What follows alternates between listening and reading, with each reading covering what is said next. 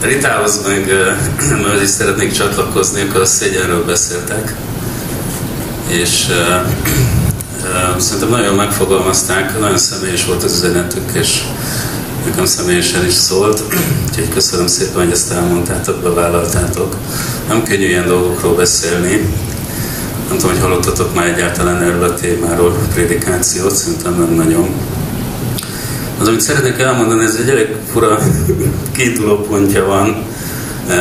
Egy olyan másfél éve foglalkoztat ez a dolog.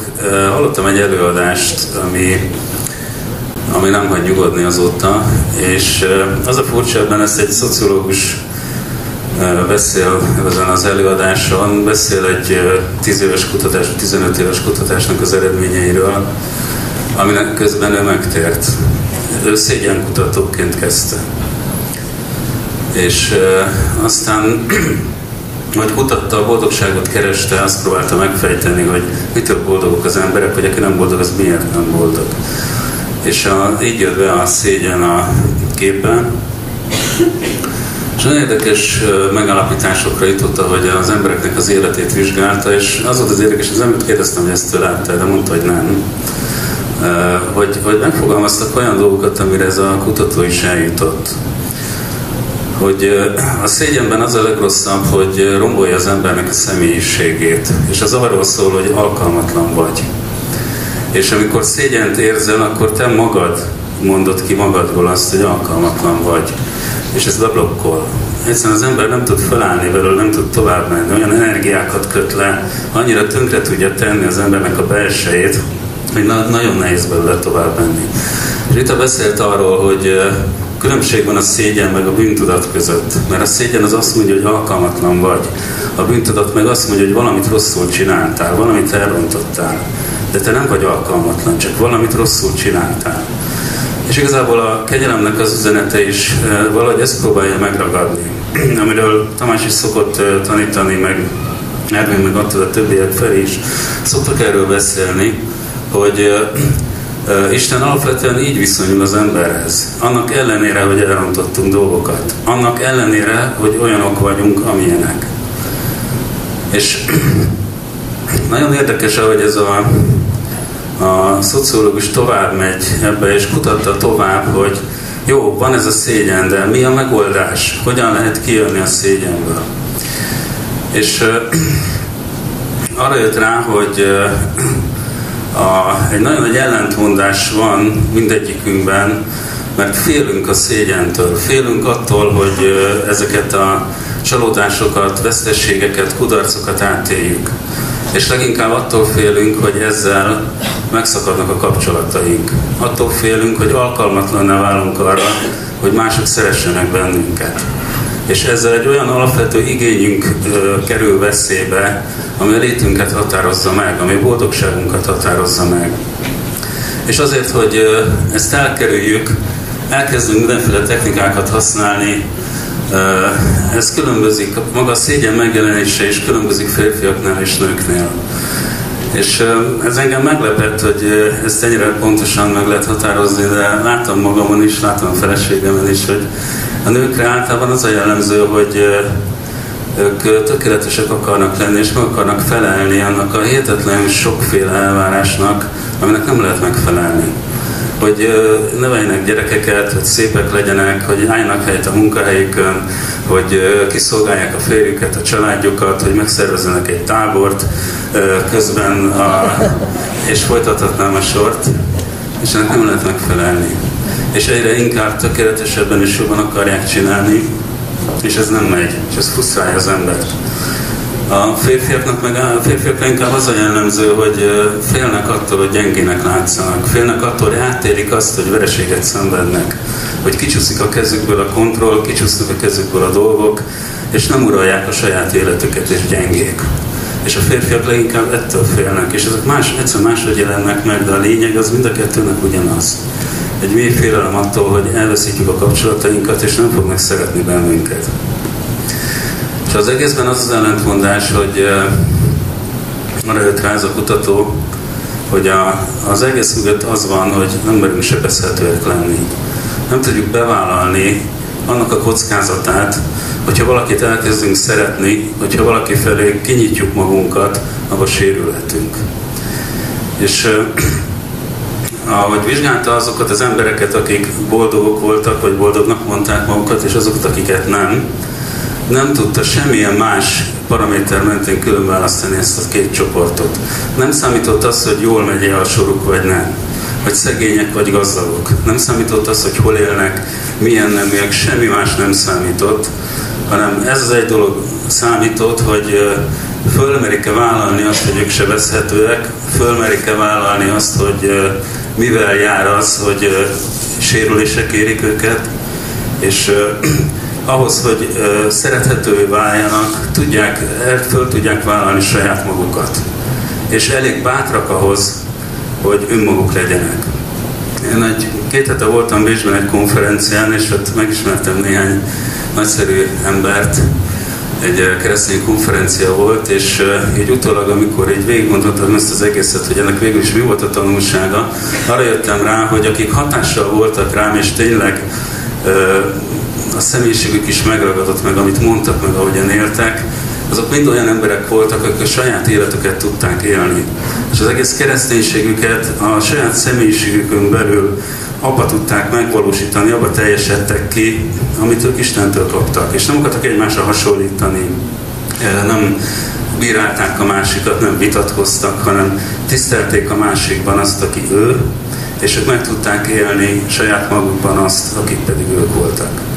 Volt bátorságuk ahhoz, hogy azok legyenek, akik ők, és ne akarjanak elvárásoknak megfelelni, ne akarjanak az emberek kívánságainak, vagy a saját vélt ideájuknak megfelelni, hanem mertek azok lenni, akik tényleg voltak. És ebben az a nehéz dolog, hogy ez tényleg bátorság kell.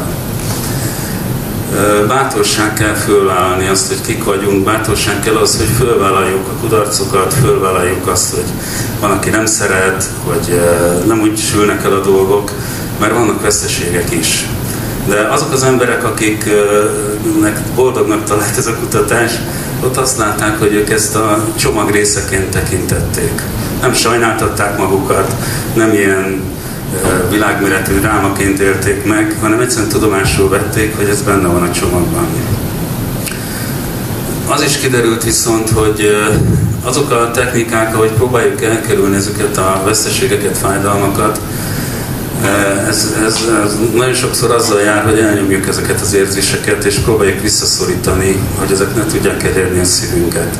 De az a baj, hogy az ember nem úgy működik, hogy ami rossz, azt el tudja nyomni, és ami jó, azt meg nem. Amikor megpróbáljuk elnyomni ezeket a negatív dolgokat, akkor elnyomjuk vele a jó dolgokat is.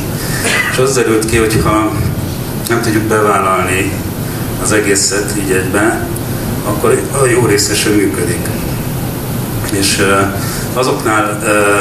azok tudják átélni a boldogságot, a szeretetet, a kreativitást, a változást, akik nyitottak arra, hogy készek elfogadni a kudarcot is, meg a veszteséget is. És ez most lehet, hogy nem hangzik egy ilyen nagyon győztes üzenetnek, de ez egy nagyon bátor dolog. Amikor valaki belemer állni valamibe, és mindenestül be tudja vállalni azt, ami az élettel jár. És akkor még mindig nem tartunk az evangéliumnál, de mindjárt megérkezünk majd oda. Ahogy mondtam is nektek, ez engem másfél éve foglalkoztat ez a téma, és nagyon sokat gondolkoztam rajta, meg az igazság, hogy nekem nagyon eltalált. Nekem az életemben valamiért nagyjából 5 éves periódusokban azért kaptam egy nagy pofont, és azért szembe kellett néznem azzal, amit az előbb a férfiakról elmondtam. Hogy milyen érzés az, amikor az ember padlóra kerül, és szembe kerül azzal, hogy nem tud erős lenni, akármilyen jól csinálta, vagy akármennyire úgy gondolta, hogy jól csinálja, vagy akármennyire az Úrba járt, mégis történt valami, mi lehet, hogy nem is rajtam múlt, de megtörtént. És akkor fölmerül mindig a kérdés, hogy jó, de akkor ebből hogyan lehet tovább lépni? Mi van utána? És én valahogy minden ilyen periódus után egyre inkább abba az irányba vitt valahogy az Úr, hogy ez egy megoldás van, hogy sebezhetővé kell válni, teljes szívvel kell élni. Nem engedhetem meg azt a luxust magamnak, hogy gyűlöljek embereket, nem engedhetem meg azt a luxust, hogy ne bízzak bennük, hogy ne adjak újra és újra bizalmat, akkor is, hogyha csalódtam. Nem engedhetem meg, mert én sérülök bele. És ami legrosszabb volt, hogy rájöttem arra, hogy igazából akkor Istennek se adom meg a bizalmat.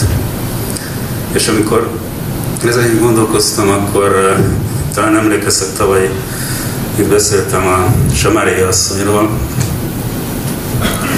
hogy azt is megértettem, hogy Isten más, mint amilyennek én korábban gondoltam. Lehet, hogy ez a karizmatikus múlt miatt jön. Nagyon szeretem az erőteljes üzeneteket, azt amikor szeretném, hogy lelki csodák történjenek, ez továbbra is így van. Meg szeretem az ilyen erőteljes prédikátorokat, vezetőket.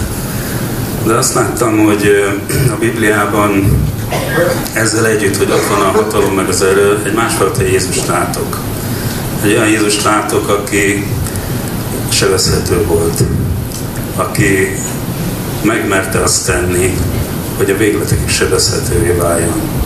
De előtt Piroska beszélt Péterről, és tényleg Péterrel történt egy több ilyen bukás, kudarc, ő keresztül ment ezen, hogy mit jelent az, amikor megszégyenül, megsemmisül, amikor elveszti a kontrollt, és a legnagyobb ilyen buktája az a Jézus megtakadása volt, és utána eltelik több nap, többször is találkozik Jézussal, és akkor, amikor harmadszor találkozik vele, akkor ott a Genezáreti tónál lezajlik egy beszélgetés.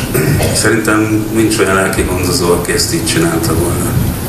Jézus nem beszél vele arról, hogy mit csinált. Jézus nem kezd el bizonygatni azt, hogy ő szereti Pétert.